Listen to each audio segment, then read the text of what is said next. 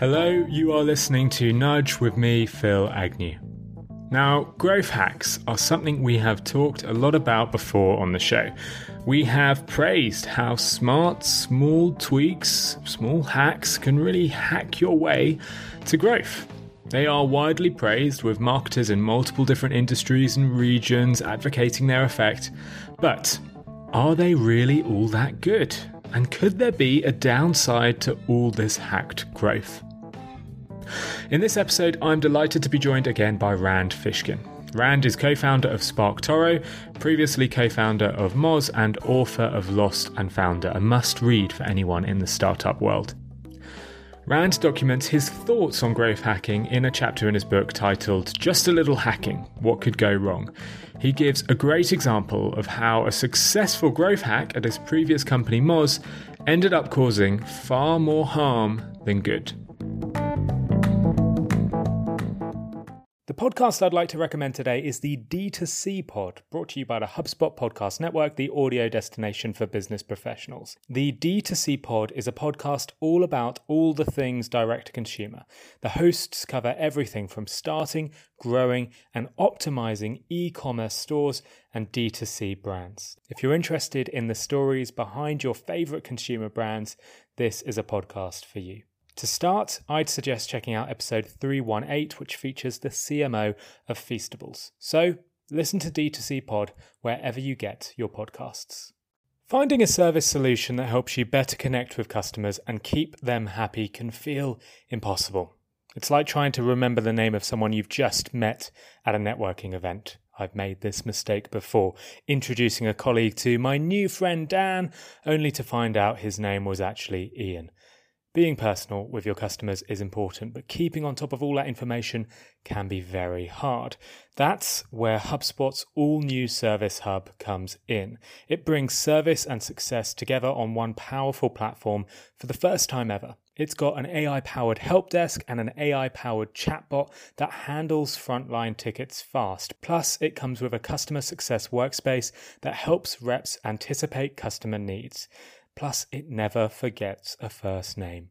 All of that can help you scale support and drive retention and revenue. That means better service and happier customers at every stage of the journey. Visit HubSpot.com/service to do more for your customers today. The hack, which, look, a lot of folks in the technology world think that in order to do marketing in technology, the way to go about it is to find a hack that sort of abuses or takes advantage of a weakness in a system that could be psychological in human beings, or it could be in an existing platform or an existing structure in the marketplace, and then sort of lean on that until you extract all the value from it and then go find another one.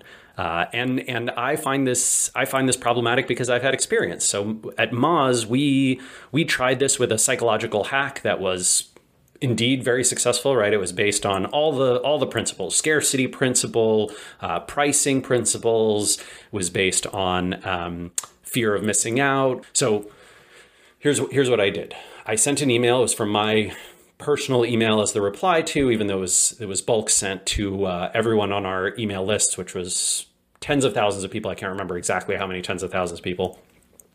And it basically said, you can try Moz Pro. It was called SEO Moz Pro at the time. For your first month is only $1. That email got a pretty decent open rate, pretty decent click-through rate. A lot of people did put in their credit card and tried it. And of course, what happened is, the next month you got recurring billing at whatever it was, $49 or $79. I can't remember exactly how much our pricing was. I think it was $49 at the time. The second thing that it did is I think the next day, the responses were so overwhelming, right? I was fielding literally thousands of responses to my inbox because I had made a couple mistakes in the email.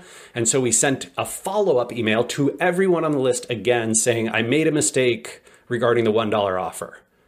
That was the subject line of the email. That email had like 3 or 4 times the open rate of the previous email. The whole hack of, oh, I made a mistake about the email promotion thing. I don't think it had become a thing yet. I don't know whether I actually kicked it off or whether like unintentionally, right? But that obviously became a big tactic for the next 5-10 years. And now it's burned, right? It doesn't work anymore. So what happened? Well, SEO Moz did get a ton of new customers, a metric ton. But 3 things were true about them. 1, most of those people did not need the product right then, right? They were paying $1 and maybe they were even staying subscribed for a few months because they had fear of missing out and they'd been sort of, psychologically motivated into giving it a try, but not because of their need, more because of our push. The second thing that was true was that those folks, many of them did not have the savviness, technical know-how to use the product and to make changes, the ability to make changes to their site in ways that would help their SEO. So the product did not do what it was supposed to do for them, and many of them didn't feel that benefit. And the third thing following from those first 2 was that a huge portion of those people quit the service unhappy with it. For these promotional groups, we, in a way, burned and hurt our reputation a little bit with a lot of those folks who thought, 2 or 3 years later, right? Let's say, Philip, you tried SEO Moz Pro during this promotional time. I think it was 2009, 2008, something like that. You tried it and you were like, oh yeah, this is all right, but I'm not really getting what I want. 2 years later, 3 years later, you need SEO, you're doing the work. What are you going to do? You're going to try SEO Moz again? No, you probably give a competitor a spin, right? Let's see what else is out there, right? That wasn't, I remember having experience with them a few years ago. It wasn't the greatest. It wasn't exactly what I needed at the time. Let me try something else. Oops. This email from Rand is copied and pasted into his book. Reading it back, you can see that it is absolutely packed with nudges. There's the scarcity tactic in there. So Rand writes, while we're sending this offer to 122,000 members, it is only valid for the first 5,000 people. Classic scarcity effect there. He also anchors the message by stating it's a once-in-a-lifetime offer. So, not something you'll likely get again. He also puts a time limit on the offer, stating it expires the following Friday. It's no wonder that it worked. It got heaps and heaps of people to sign up. But as Rand explains, they were either the wrong people or they were the right people at the wrong stage of the buyer's journey. In his book, Rand goes on to explain how this offer severely harmed Moz's success metrics for years to come. Moz had a much higher churn rate compared to their competitive peers, not because they had a bad tool or because the product wasn't loved, but simply because they targeted the wrong users at the wrong time. That made it hard and sometimes impossible for Rand to raise additional VC funding for Moz. Focusing on growth hacks alone can cause this problem. It can encourage action, but not always from the right people. And even hacks that work can harm you in the long term. This is why I am so much more passionate after that experience about building this long-term, self-sustaining flywheel of marketing efforts that have real long-term impact and continue to create demand and consumer satisfaction among buyers versus trying to use hacks, right? Growth hacks of all kinds to temporarily impact sales and get a little bump. Those little bumps from growth hacks ultimately fail when compared to long-term campaigns. A study by Lee Binet and Peter Field highlighted how 6 months of a long-term brand-building campaign could create much more value than any short-term promotional campaign or promotional price. Another study from Millward Brown found that companies that change their core message or their price, so, doing constant small-term, short-term campaigns rather than a long-term consistent campaign, these companies will often struggle with brand recall. Now, assuming that recall is 100% for a company and their original one message, every time that message changed, so every time they try something new with their campaign, recall tends to fall. So Millward Brown showed how that after hearing 3 different messages over the course of a year, for example, brand recall fell from 100% to just 62%. and after 4 messages, it drops to 43%. Hacks are harmful because of their short-term focus. They reduce recall and increase confusion. Instead, marketers should invest in long-term thinking.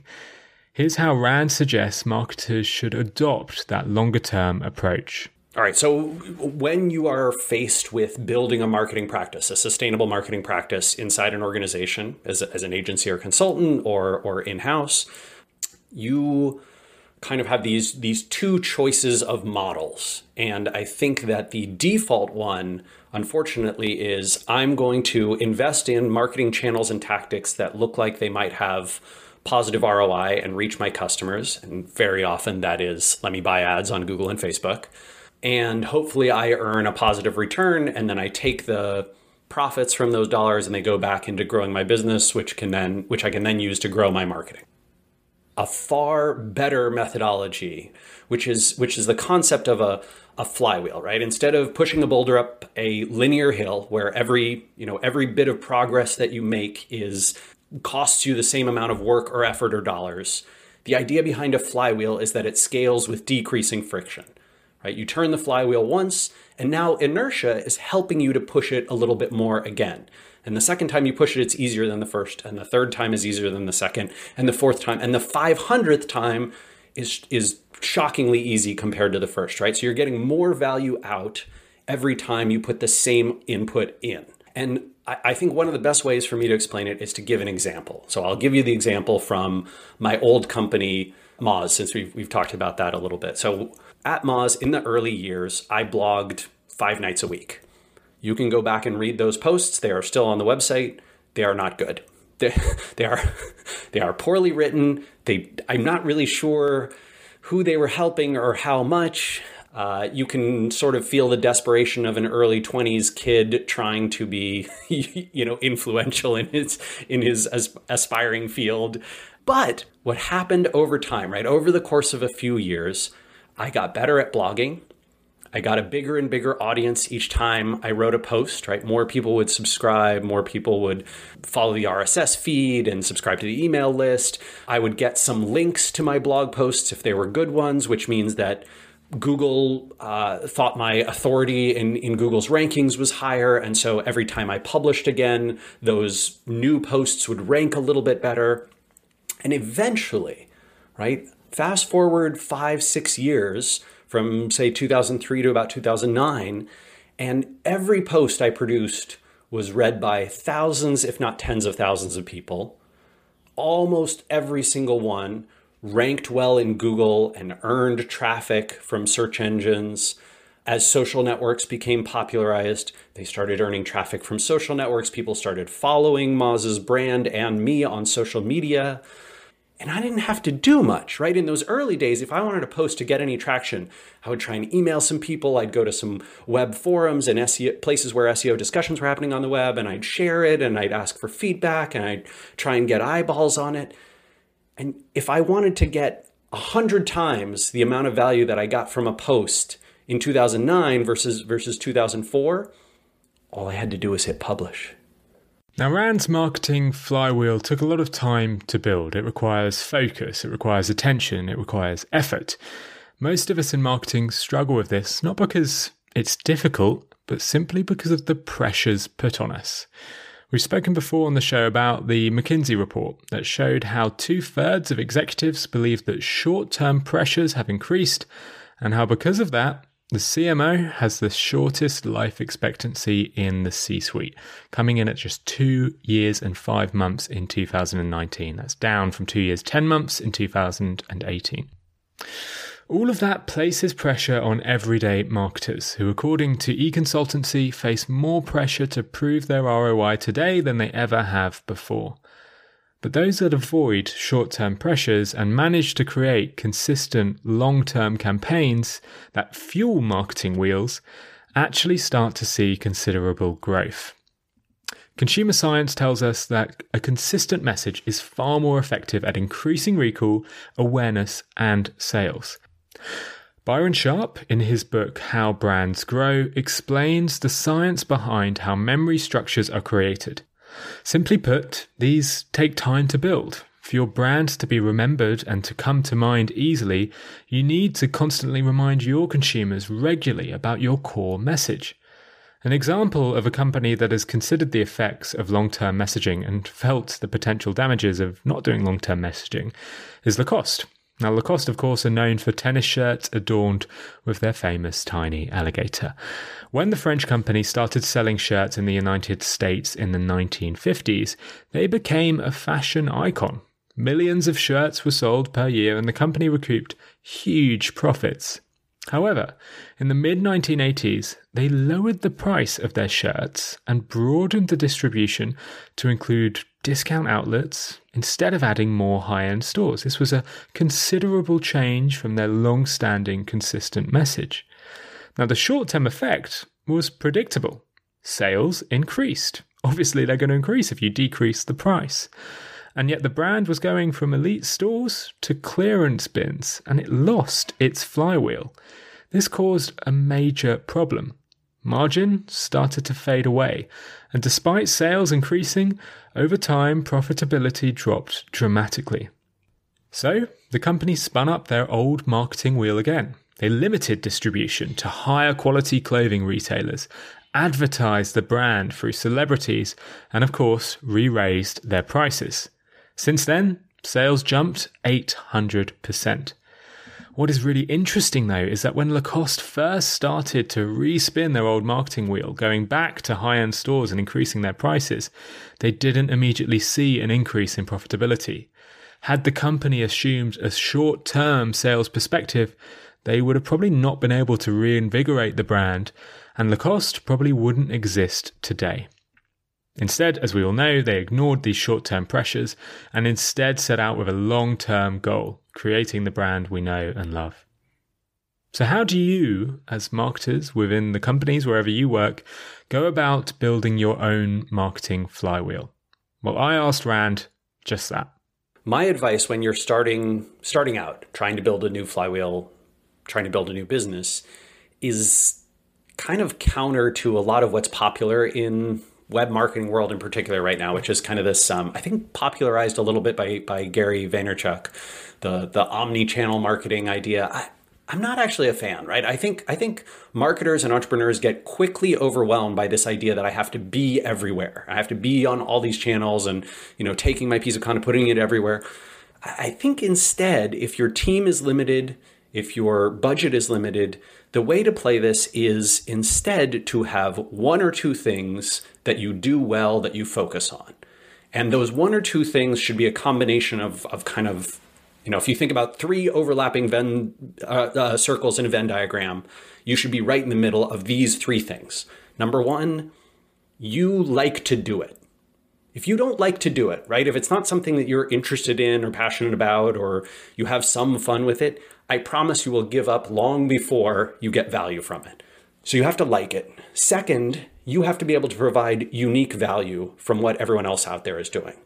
So not I'm creating, I think, there's this classic saying in the SEO world and the content marketing world of you have to create great content. I think that's largely useless advice, right? Who can say what great and good is? But unique value means it's valuable to my audience in a way that they can't get value. They can't get this information from somewhere else, right? They can't get this type of return, whatever I'm providing, from somewhere else. And third, it has to be in a place that your audience actually pays attention. If you get those three right, you have a potential tactic to start investing in. And I would urge you to use that to start to turn your flywheel before you attempt to be everywhere. So enjoy what you're marketing, create something unique, and do it in a place where your audience pays attention. That is the key to building a sustainable marketing flywheel. But before we finished, I wanted to pick up on something Rand said. He mentioned how he was against the omni-channel approach, the idea that you have to be everywhere at once. I asked him about this, and he gave a great example about another difficult lesson he learnt at Moz. I find it incredibly tempting, sometimes overwhelmingly so, to want to solve a lot of different problems all at once. It can be a death knell for an entrepreneur because distraction means that you cannot build the compound interest that you need to be successful long term.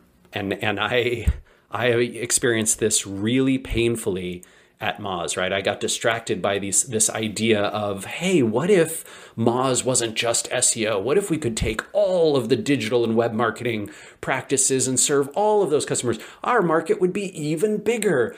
And big markets, that's what venture-backed companies should go after, right? If we're going to be a unicorn, we need to serve social media marketers, email marketers, content marketers, PRs, all these different people. And so we tried to build a single product to help all these folks. And of course, SEO people looked at it and went, why did you build all these features that are not useful to me? I don't do that as part of my job. And we weren't good enough that any email marketer, or content marketer, or social media marketer, or PR person could replace their existing tool set and process with it. It was just a failure of a concept, right? It was born from hubris and also wanting to help. I think one of the most challenging things to realize is that it is very, very difficult to change people's perception about who or what you are once you're already in a market and well-known, right? So if Coca-Cola tomorrow says, Coca-Cola, it's no longer a beverage, it's a fingerless glove for your left hand. What? What? No, I don't. Why would they make that? It doesn't make any sense. It doesn't fit with my mental model. I can't understand. I can't wrap my head around it. It's going to take them decades to build up that brand. Do I even need that thing? All of these types of challenges are true. I did some analysis for Lost and Founder for the book that I wrote, and tried to ask the question, how many startups have successfully pivoted versus how many startups have pivoted, right? And the answer is similar to the answer that you get when you ask how many startups have successfully IPO'd. It is a vanishingly tiny number that have successfully pivoted versus attempted to pivot. The pivot is often a death knell. And so what I want to urge entrepreneurs and individuals, marketers to do is to find that focus. If you get lost and distracted by investing in too many tactics, in trying to do too many things at once, in multitasking, in distracting your team, in distracting your customers and your potential customers, right? Into not knowing what you're really about, as opposed to positioning yourself as one thing, I think you will not have nearly as much success. And this is why a lot of smart people tell entrepreneurs and marketers to focus. Rand's book, Lost and Founder, gives great detail about the problem Moz faced after they started to lose focus and build multiple different products. I really recommend picking up a copy of the book if you want to learn more about that. But before I go, I wanted to leave you with one great example of a brand that moved away from a short-term view and actually instead focused on a long-term view instead, and it saw considerable benefits. Clorox, the American provider of cleaning products like bleach, was facing a real problem in the mid-2000s. Customers simply weren't buying the product. Year-on-year revenue was dropping at 6%, and the only time customers seemed to buy was when the marketing team did a huge sales promotion, a drop in price by 50%, or a 2-for-1 offer. The marketing team was changing their approach every single month, trying a new promotion, trying a new hack that they thought might work, until they realized that maybe the hacks themselves were the problem. In a stroke of genius that ultimately saved the company, Clorox halted all price promotions, and they spent the money saved on television advertising with consistent messaging. For the first quarter, revenues actually dropped 2 times worse than the previous quarter. It was looking like this long-term approach wasn't beating the sort of short-term approach. It didn't look great, but the team believed that this long-term focus and consistent approach would work, and next quarter, the result was different. Baseline sales increased dramatically. Consumers were no longer buying from promotion to promotion, but instead were habitually purchasing more volume at full price. And these changes had a positive long-term effect on company revenue, with profits increasing 3% quarter on quarter. You can read about this great example in the HBR article I've linked to in the show notes. But the long story short is that often long-term messaging trumps short-term promotions.